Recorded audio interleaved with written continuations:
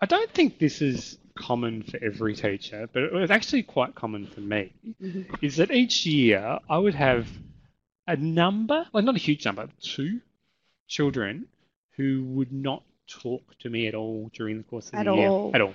And it was so common for me that I just came to accept. It was just part of the cohort that I would get every year. Now, I don't know if that's about, no, it probably is about me. I just like to pretend it's not. Yeah. Or about, the community I worked in or what. But yeah, every year, at the start of the year, it would be a larger number. Yes. Over the course of the year, it would whittle down. By the end of the year, there'd still be a couple that wouldn't have said a word out loud to me all year. One year I had one of these, and I'm not great at that. I would try and build a relationship there. I understood the importance. But when you're getting somebody just look back at you blankly when you talk to them, a relationship is a two-way thing. It's quite difficult. Yes. And when they're 4, trying to reason with them too, like you can't force them. Yeah. They know what they want to do. Yeah. So one of these children that I had, I tried, but I'd sort of reached a stage where I was no longer investing a lot of energy in trying to move this relationship beyond where it was. Yeah. I was now accepting of where he was, and we just continued on like that. And I'd internalized the idea that, well, this kid hates me. I'm not to everyone's flavour. That one hates me. That's fine. And so I was. That's where I was. He and I, we weren't having fights, but he hated me, so I could move on. Anyways, Mum came in one day and said to me, "Oh, we just got a dog on the weekend, little puppy. It's really nice. He made us call it Max because he loves you so much."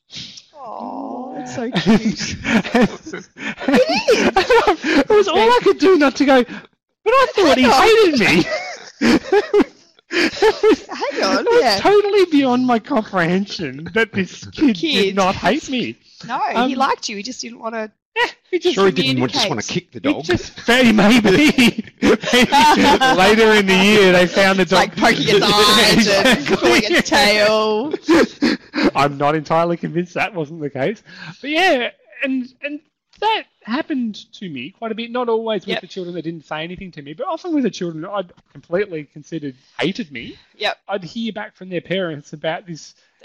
At home, he won't shut up about you. Yep. All we hear about is Max all day. Yep. It's like, really? Yep. Ooh, that's not the impression I get from the behaviour I see. No. I actually had one of those recently. Yep. I think I was telling you during the week, but yeah, we went to a butcher's and there's this, 17-year-old. I didn't even look at him. I was on the other side of the shopping centre. The next minute, my other half goes, what school did you go to? And he's like, and he mentioned the school, and I turned around and looked at him and I had him in grade 3. But yeah, he turned to me, he goes, you were the best teacher I ever had. Mm-hmm. You taught us that dance. And I was like, and my other half said, you say that to all your teachers. He goes, no, she was. But in my class that year, he's not one of those kids that I thought would be. Like, I was on his back to get his work done. Yep. He was not getting his work done. He was disorganized. Like, I was, nice to him and had a rapport with him.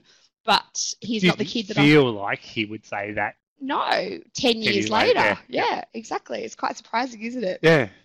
It shocks me that, the impression I have of a relationship isn't always the one that's being had on the other side. Yeah. And that he just didn't want to communicate really with you. But then, Wow. But that dog was going to be named Max, and there was no way of getting around it. Thanks, everyone, for joining us for the Teacher Learning Network podcast. The Teacher Learning Network is the not-for-profit professional development organisation supported by the Australian Education Union's Victorian branch and the Independent Education Union's Victoria Tasmania branch. We produce books, magazines and apps, as well as running face-to-face and online professional development for our member schools. I'm Max Gryrock, and with me is Kate Shinner. Kate, so today we're looking at the idea of relationships and how important they are in education. And our big question for the day is, how do I challenge and I'm putting this one in brackets, I only teach these kids, I don't have to like them, philosophy. I like the way you just read that. I think that's exactly how he intended it to be. Have you had a conversation with a teacher where they've said something very similar to that? Oh, of course. Yep. I've heard that come out of people's mouths before, and not just, one teacher, and not just a specific age, but yeah, like I just go in and I do my job and I leave. And it surprises me because I'm someone that's almost the opposite. Like I feel like that relationship is really important, and I go home worrying about them or thinking about things or wondering what I can do. I mean, and obviously there's those children sometimes that just that year just don't connect with, or just, may clash with, and that's okay too. But yeah, I've heard that, and it's kind of scary. Which is why we're starting from that point, though, because I know how central you see relationships in education, Yes, and I do too. So there was no point in having that discussion because we just would have been sitting here agreeing with each other constantly. Yep. So we were trying to twist it a little bit, which is why we're saying, how do we challenge that thought, behaviour, that sort of statement from colleagues? So with that in mind, Kate, you've done the reading this week. Tell us about what you've read. Well, first off, here at the TLN, we have journals that come out, is it 3 times a year? Yep. I've got my boss sitting here with me too, so I've got to make sure I say the right thing as well. But anyway, one of our recent issues is the relationship issue, and it's a fantastic read. I do really like it. But one of the articles that I think I connected with was called Relationship First, Then Quality Teaching, which is by Jane Langley, and she's one of our regular presenters and someone that does quite a bit of work with us with our relationship, with working with kids with relationships, and so just there was so many things in here that I just really liked, and I think a lot of them are actually just really simple little things. Like it's not something that you go, right, you need to implement this program. And if you do it every day, if you do it, that suddenly things will get better. It's just a whole lot of simple things. But what is quite interesting, it says strong and supportive relationships between teachers and students are fundamental, but also for students to feel are likely to feel more positive about school. And if they're feeling more positive about school, so developing those relationships, they're more then likely to engage in like learning tasks. So having that relationship is really just the first thing.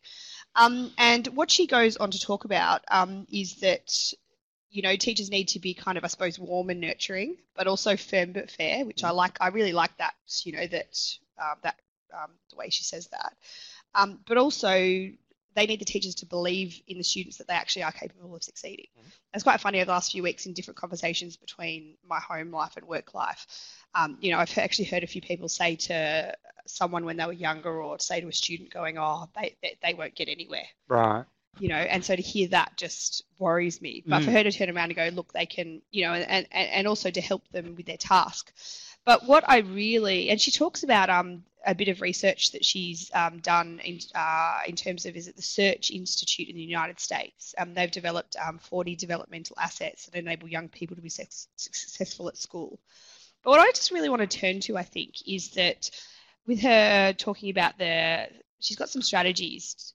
First, just really simple things. First off is you had me at hello. So in the morning, talking to them, welcoming them, saying hi. This is something I think I learned probably in my first couple of years of teaching, and I probably didn't realise how important it was. But then suddenly, more so over the last few years that I was in the classroom, of kind of seeing them in the morning, oh, hi, and saying their name, oh, hi, Max, how are you? I mean, not one did then they feel special and feel like, that I knew them, or, that I was happy to teach them and for them welcoming into my room. But also instantly I could see if they'd had a good morning or not. Oh, yeah. Right? Because if they just came in, head down, straight to their bags, I was like, oh, gosh, okay, we've got an interesting day, or maybe I have to catch up with that person at some point. But just that, oh, hey, how are you? So I'd spend the first kind of, 5 or 10 minutes letting them, hi, how are you, bags in. And I didn't get to every kid because that's not possible to get to, 26 kids. Hi, how are you? Oh, hi, how are you? Oh, hi, how are you going? But if you're at the door or close to the door or somewhere looking at them rather than rushing in quickly setting up your things. And I think, and even just for me with my class, it's not even for a secondary teacher, which I know is difficult too. And then getting to know things about your students in the classroom. So, share something from outside of school. What do you do? What did you do this morning? What are you doing on the weekends? What do you do on your holidays? But you're actually getting to know them so that then you can go, oh, how'd your grand final go on the weekend? Oh, okay, you didn't win, but that's still good. You got that whole way. Or, oh, you're into, I don't know, kickboxing. Oh, wow, that'd be great if you could come and show us, you know.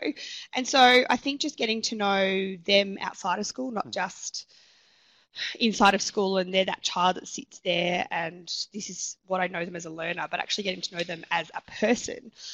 And also getting to know them in the playground too, you know, just seeing what they're up to, what they like to do. I think just all of those things are really important. But what Jane's got is 5 things at the towards the end of her article. She's got 1, so each day, so 1, smile, say hello and use the student's name. 2, have conversations with the student when you're on yard duty. That was something that I loved. I mean, yard duty, you know, I was going to say sucks, right? Yeah. I know we have to do it, but when you've got so many things to do, or whether it's the middle of winter and it's freezing and, you know, you're going, oh, and you're not feeling very well. But I loved actually having those kids walk around with you, whether that was the kids that you were teaching that year, whether it was kids from the previous year. That actually made it a bit of fun, made it go quickly. But again, then you kind of got to know them. 3, check in on the students in the classroom. 4, take interest and listen to your students' story. And offer words of encouragement and praise and effort. And I know they sound super simple, and I know it's hard in the day, but I think they're actually really important on a daily basis to be doing those things and to really have that rapport and relationship with them, and not just, you know, I'm your teacher and you need to do, right, let's get this learning done for today, but actually just making the time, because I think that is really important. And I think if you've made that rapport with them even early in the year, that the rest of the year will end up being a lot easier. I used to, when you talk about this, you know, those basics, right? You're right. They're the basics of human decency at one level. So they shouldn't need to be talked about, but they do, because teaching comprises of so many other things. It's easy to forget them. Yep. I once worked, early on in my career, I once worked in a service that the room next door was right next door, and we would start at the same time. So all the parents and children would wait sort of in the same area. And I was fairly new to that service, and I'd actually been a little bit radical and broken with the tradition of that service, which was to make the children do a lot of work and get through a lot of product, which would then be given to the families, and the families would love it. And that was sort of the tradition that was going on there. And I'd broken pretty radically from that by deciding purposely to be more laid back around the way I did things. And the other teacher continued on that tradition. And I'd always felt bad about it. I actually constantly was worried that all the families that I had were annoyed with me because I wasn't producing this product. And then one day, one of the families in the other group pulled me aside and said, you know, we all look on really jealously every morning when you open up your door and you let everyone in and you smile at them and you say hello. 1, because you open up on time and they're so busy next door, we don't never get in on time. Yep. And then they open up, and because they're so busy getting everything ready and getting everything done, they're in a foul mood and they sort of bark at us as we walk in. Yep. And we look over there and we see you smile and say, oh, hello, come in, and you see someone come in late and you're not angry with them. No. Oh, yeah, don't worry about it. Yep. It was really affirming because I wasn't purposely doing it with that in mind. Yes. But yeah, I was really surprised that I wasn't seen as the one that was the second-rate group. That mine was actually, there was something to be really enjoyed in that group. Just quickly, my last lot of teaching, I had a grade 6 class, and I actually worked 4 days a week because I was part-time because I had a little one. And so I worked Monday, Tuesday, Thursday, Friday. And on Wednesday, a teacher who was actually going to have that specific class this year, she retired at the end of the year before. So I took the class on, but she decided she wanted to see these guys get to the end of the year. So she came in and taught on Wednesdays. And we both had very different ways of teaching, which, as Evan said, there's things that I did well, there's things that she did well. But one of the big things these kids needed was a rapport and a relationship with, which I set out to do. And so what really happened, no matter, I said, our teaching styles, but Monday, Tuesday, Thursday, Friday, I'd be like, hi, how are you? Right, tell me what's going on. I can see you're not that great. Oh, how'd your footy team go? As best as I could, not perfectly. But on this Wednesday, I know this particular teacher only had 1 day, but she came in quite gruff, quite firm with them, didn't really care, didn't really want to know much stuff. So then by the time I got to Thursday mornings, I had to probably spend the first half an hour, 45 minutes going, right, unleash with me what happened since I saw you Tuesday afternoon, right? You tell me everything, like what happened yesterday, what did you get in trouble for with another teacher? And they would just go blur and like just spew out all this information because they'd kept it in the whole day, been on their best behaviour, sat there, not said a word, not said anything, done everything right so they wouldn't get in trouble. And so they just needed that time to, you know, and so then it got to the point where Tuesday afternoons, you could see kids would take Wednesday off or they would start to panic going, can you please put that in the note for the teacher that she knows that I'm, you know, doing this. So, but just the relationship over the couple of days, I think that was the big thing. I could see the kids were just desperate for it. So yeah, Thursday mornings were a bit of a disaster getting into that teaching, but it's what they needed at the time. We should introduce our guest. We've got with us today Michael Victory. He's the Executive Officer at the Teacher Learning Network, which makes him our boss. How are you going, Michael? Yeah, I'm good. But I have to say, Max and Kate, I'm feeling very nostalgic. Kate was just talking about yard duty and how tough yard duty is. And I was actually just going, that was some of my favourite recollections about teaching. Before lawyers got to yard duty and ruined it, we used to be able to go out and play cricket, play basketball, kick the footy with kids. So I'm old enough to remember a time when you could do that.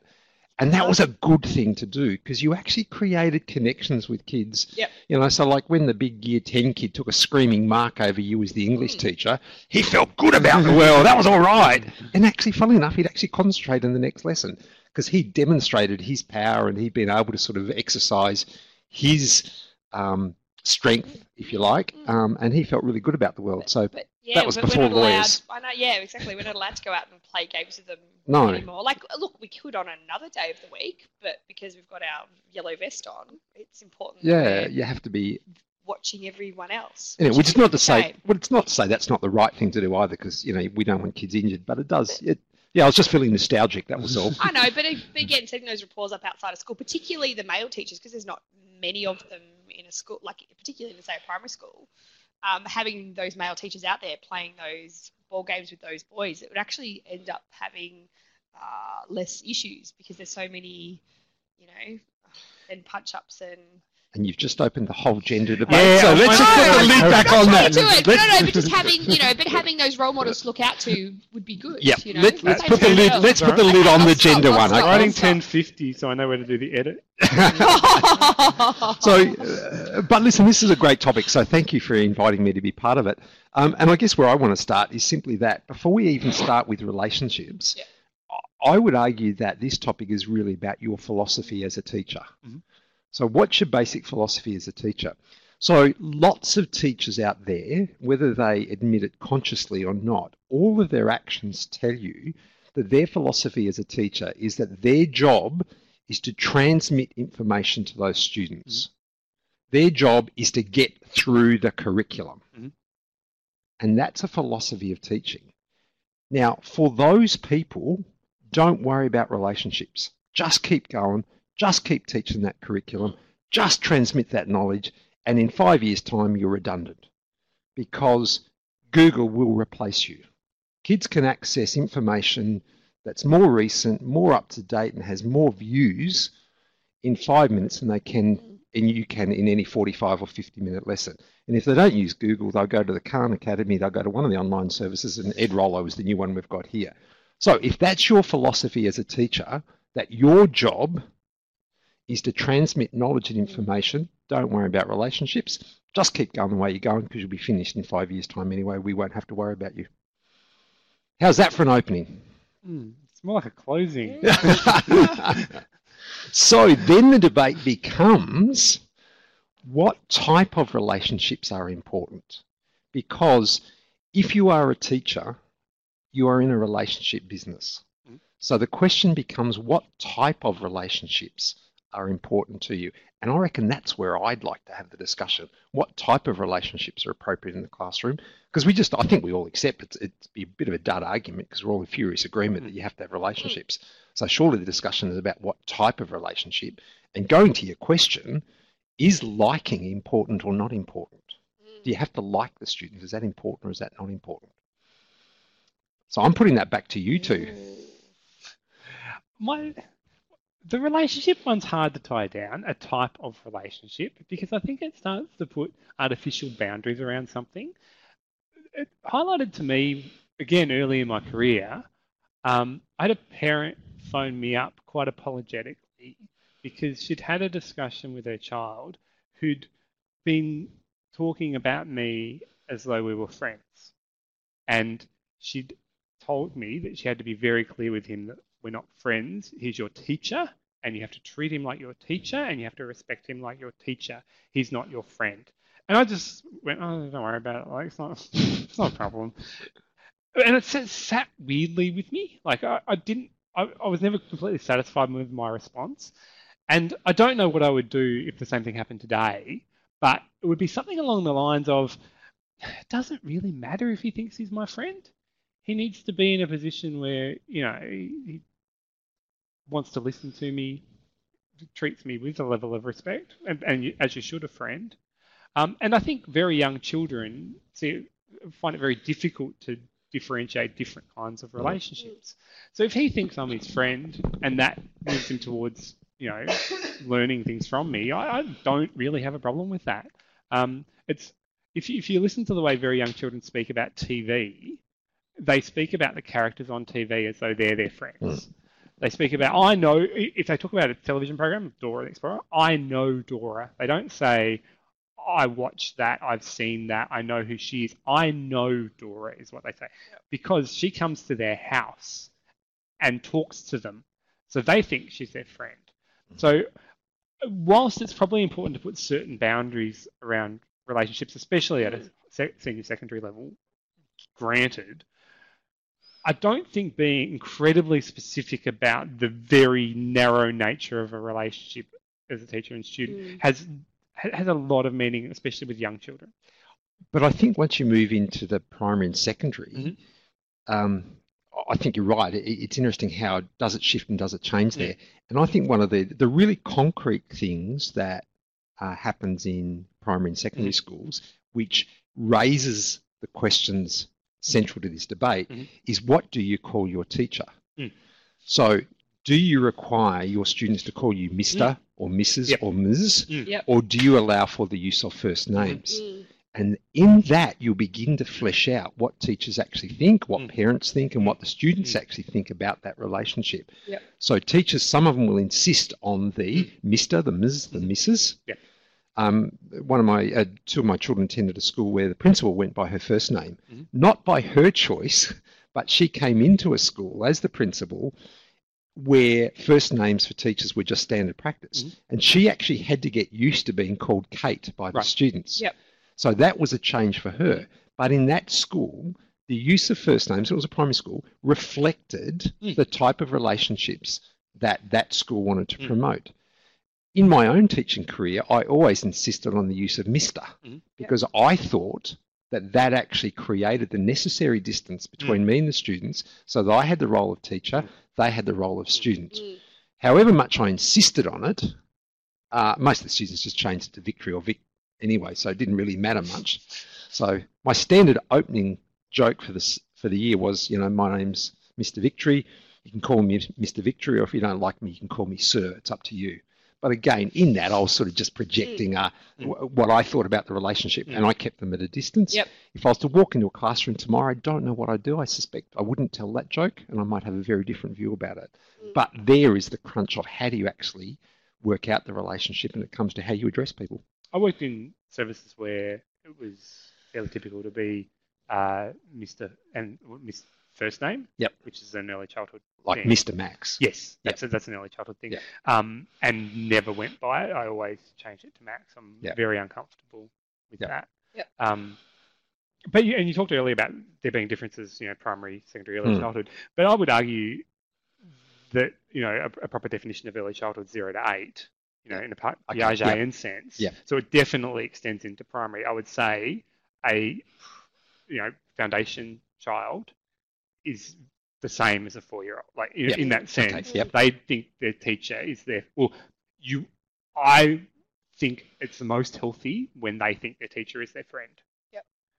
If they think there's some other thing that has enormous amounts of authority and expertise and isn't their friend, that learning relationship won't work. Yep. Okay. Can I now throw into the debate 2 words, love and like? So your big question was, what do you do when you get a colleague or a teacher that says, I don't really like kids? And I want to throw up against that the thing that we say that I've heard said, she loves kids, she would be a great teacher. Yes. Yep. Because you have to love kids to be a teacher. Now, I think I'm really interested in that. And my argument, based on some of my own research at the moment, is that we've got a problem in Western anglicised countries with the word love. We actually don't have enough understanding of what the word love means. Too often, we simply go to the Greek word is eros, or the erotic side of love. A love is an intimate relationship that we have. That's the most often term. Yep. So when we say, you've got to love kids, just feels a little bit uncomfortable, particularly given the history of the last 20 years and what's come out in terms of inappropriate relationships. So, and I just want to make the point, nothing in the conversation where this goes says that any sort of relationship, intimate relationship between a teacher and a student is okay. It's absolutely not. Most cases it's criminal. If it's not criminal because the student's over 18, then it's certainly inappropriate. Yes. So let's make that clear. Yeah. But I'm interested in investigating this difference between like and love. And is part of our problem is that we actually don't have enough richness in the word love to be able to explain the relationships that we should have with teachers. I don't know if either of you want to pick up on that idea. I think you're right at being a cultural thing. I saw Carla Rinaldi at the Early Childhood Australia conference last year. She talked a lot about love and the act of education being society's act of love for a child. So we decide to invest money in education, because it's a big imposition on society to pay for schools and teachers and get all these children into one place. It's a huge imposition, and we do it as a society because we love children and want to express that love by helping them grow and develop. Yep. And did anybody else out there in podcast land just feel a bit uncomfortable with the idea of loving children? But see, I don't like the whole. It bugs me a little bit when teachers are like, oh, I love working with kids, or I love kids, or or even those people that aren't parents yet. I love kids. I can't wait to have my own. Yep. Sometimes I don't like that statement at all. I don't go. There is across the year, I'm sure, or now I think to sit and reflect on it. There is going to be that love for those kids in different ways depending on the kids, but if you're thinking about them in a professional way, as much as you're thinking, how can you further them? How can you develop them? How can you help them with that particular issue they're going through? There is that thought, said, especially when you're putting so much effort and energy and thought into those children, and not even just the children in your classroom, the children in your year level, or the children around the school, or the children you taught last year, or the child that you see and go, oh wow, they're doing really well. But I said, but I don't like that. Oh, I love working with kids. I hate that. But I think there is that love, and I think it's funny to say it that way. It is, because what's often attached, it's not the case that you mentioned about Carla Rinaldi, Max, but love in the way that we normally express it is around desire. There is something that I want. There is so, if we fall in love with somebody, we desire that person. We want that person to be part of our life. So what goes with love usually is that sense of wanting or that sense of desire. And as soon as you put that into the mix of teaching, it becomes uncomfortable. Yeah, definitely. But the sense that I think that, by the sound of it, Carla Rinaldi, is that the right? Yeah, was when we do this because we love students, love children, we provide them with a good education. There's an otherness about that. So our love is expressed in our concern for the other. So not our desire of the other, but our concern for the other. And so this goes to some of the research I'm doing myself. So, and the Greek word for it is agape. So my concern is absolutely for the good of the other. So when I say I love the students in my class, or I love the children, what I'm saying is my concern is what is good for them. What's the good? Not that I desire them, but what's the good of the other, which is a little bit different to how you say you might love your own children if you're a parent. Because there is a desire to want them to be safe and all that sort of stuff. but the good of the other is this sense of agape. So when I say I love them, there is that relationship, which is my whole focus has to be on them and the otherness in them. So I don't know whether that makes sense to you or not, or if there's anything in that you want to reflect on. It does make sense. Just yes, like you said, it's a bit of a funny way to talk about it and try and articulate the best way, and especially as things have changed the last however many years. But I think you're right. I said the investment that you put in them throughout the year, and that you want to see them even the following year, you want to see them do well, and you go speak to that teacher and some strategies. But yeah, I haven't thought about that. And if you take it back to, you read from Jane Langley's article, and Jane's fabulous on this stuff, is that greeting them in the morning, part of it is about making an assessment about where they are, which I agree with, but it's also that thing about you are concerned for the other, they are other than you, so you're trying to create that connection with them to take up that concern, knowing that they're into, I think kickboxing was one example that you used. So, knowing what they're into, knowing that they're in a grand final on the weekend is a concern for them, so that, you can ask them a question, you create a connection, but there is that genuine love for the other. So what is that person doing as a human being that I recognize, that I acknowledge that, I can interact with and help me move them further forward. So that's really what you're doing. You're not just doing it as a behavior management strategy, although it works for that as well, but you're actually doing it because it comes from a genuine concern for them as the other. Yep. My problem with it is I think that's exhausting. It is exhausting. You've got 25 kids, you've got 25 4-year-olds who are scattered all around the place, you've got 25 grade 3s, you've got 25, year 10s who are sort of feral.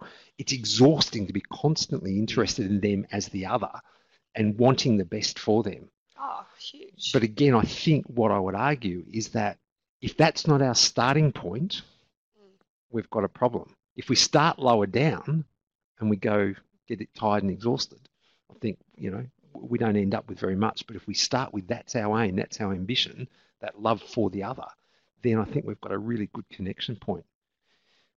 I'll leave it there because there's something else I'll come back to in a minute. There's two things working in opposition here. There's the definition of love Michael's trying to provide us with here. And then there's also that deprofessionalizing that comes with the I love kids, so I'll be a good teacher concept. Yes. And that idea that all you need is love, that there's no all you need to like kids and get on. Or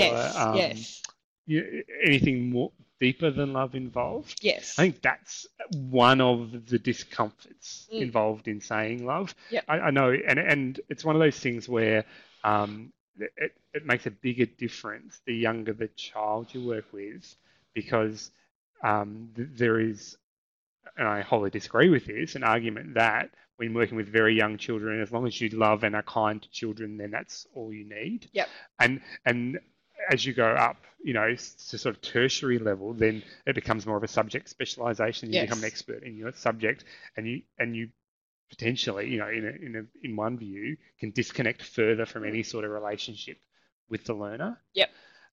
So it's a hard definition to draw. Is this idea that a relationship and a sense of love is vital? Yes. But it's not the only component. No.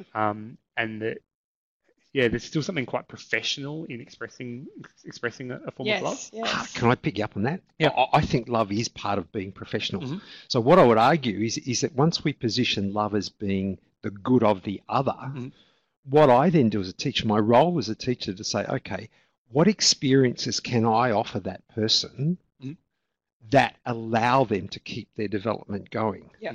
So my interest in them as the other is how can I help them continue to grow as a person, grow as a human being? So that's the expression of love for the other.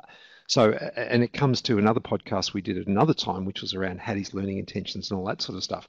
So the issue here is I'm not just a technician as a teacher operating in a certain way.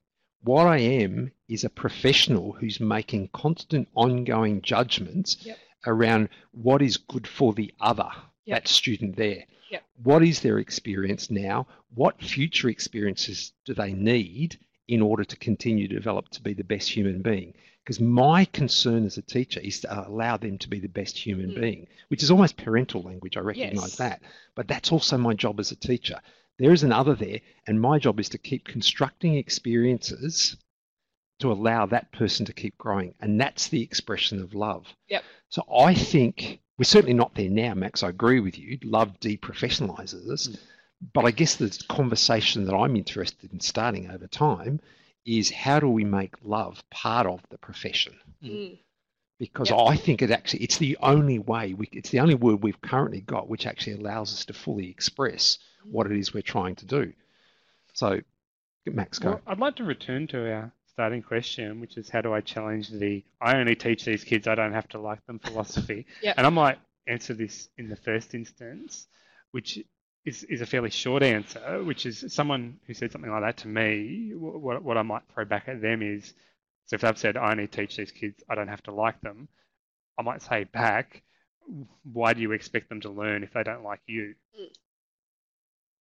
Kate, what would be your response to someone who says it is that? like this two-way, street that you need to, if you value them, they'll value you back. And my first reaction was a little bit of, I think you need to have the best intentions for all the kids in your class. However, there's that couple of kids, so it's hard because if you're saying, I don't have to like the class, that's different. But then if there's a couple of kids, obviously you're trying to do things to get to know them, but if there's that child that's just driving you batty all the time, I don't necessarily believe you have to like them, but there's still that love to, I suppose at the end, if this is where we're talking, there is still that love to want to get them places, and you're still putting on this effort and time in.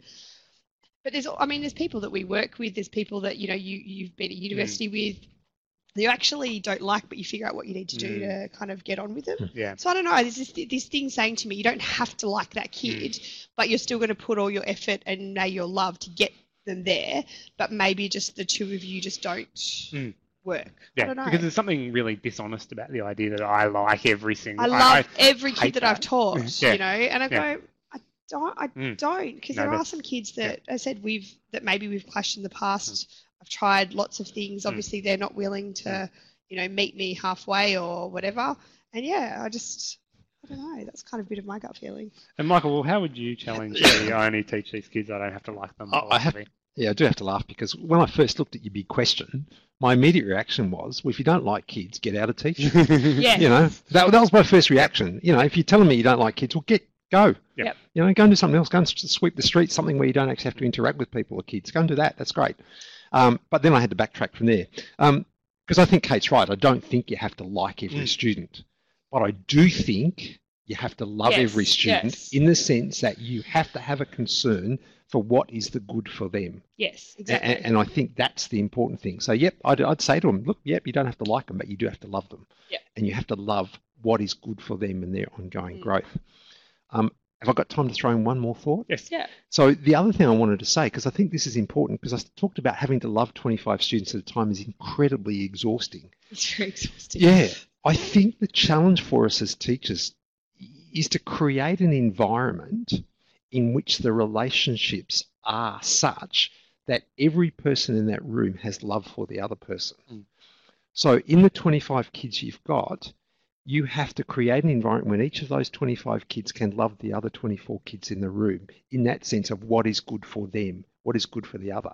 And look, I know this is an ideal, and all those listening out there who are, fronting up to a classroom today and tomorrow, you'll be laughing at me. But again, my job is to post the ideal for you that you can work toward. But also the other thing then is if you create that environment where everyone has love for the other, then you also become the receiver of that.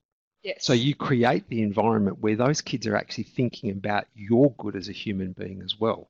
And that's what restores you in the sense that it restores you after you're exhausted from doing the loving of them. So for me, that's the challenge of teaching. And again, recognize to all those listening, that's an incredibly difficult concept. But I would argue that's what we have to aim toward. And the closer we get to that, the more rewarding it is for us as teachers, the less exhausting it is. So, stress and all that sort of stuff, work-life balance, all of that's put into perspective if we create an environment in the classroom where we're restored by those relationships of those kids. Hard, but that's the ideal I think we work toward. I've talked for too long. Sorry, Max. No worries. No. Thanks so much for joining Thanks, us, Michael. Michael. No, it was great. It was a good opportunity. Thank you. The Teacher Learning Network podcast is hosted by Kate Chinner and Max Squarrock. The Teacher Learning Network is the not-for-profit teacher professional development organisation that's supported by the Australian Education Union's Victorian branch and the Independent Education Union's Victoria Tasmania branch. We produce online and face-to-face professional learning opportunities for educators in schools and early childhood services. We also publish books, magazines and apps to support the education community.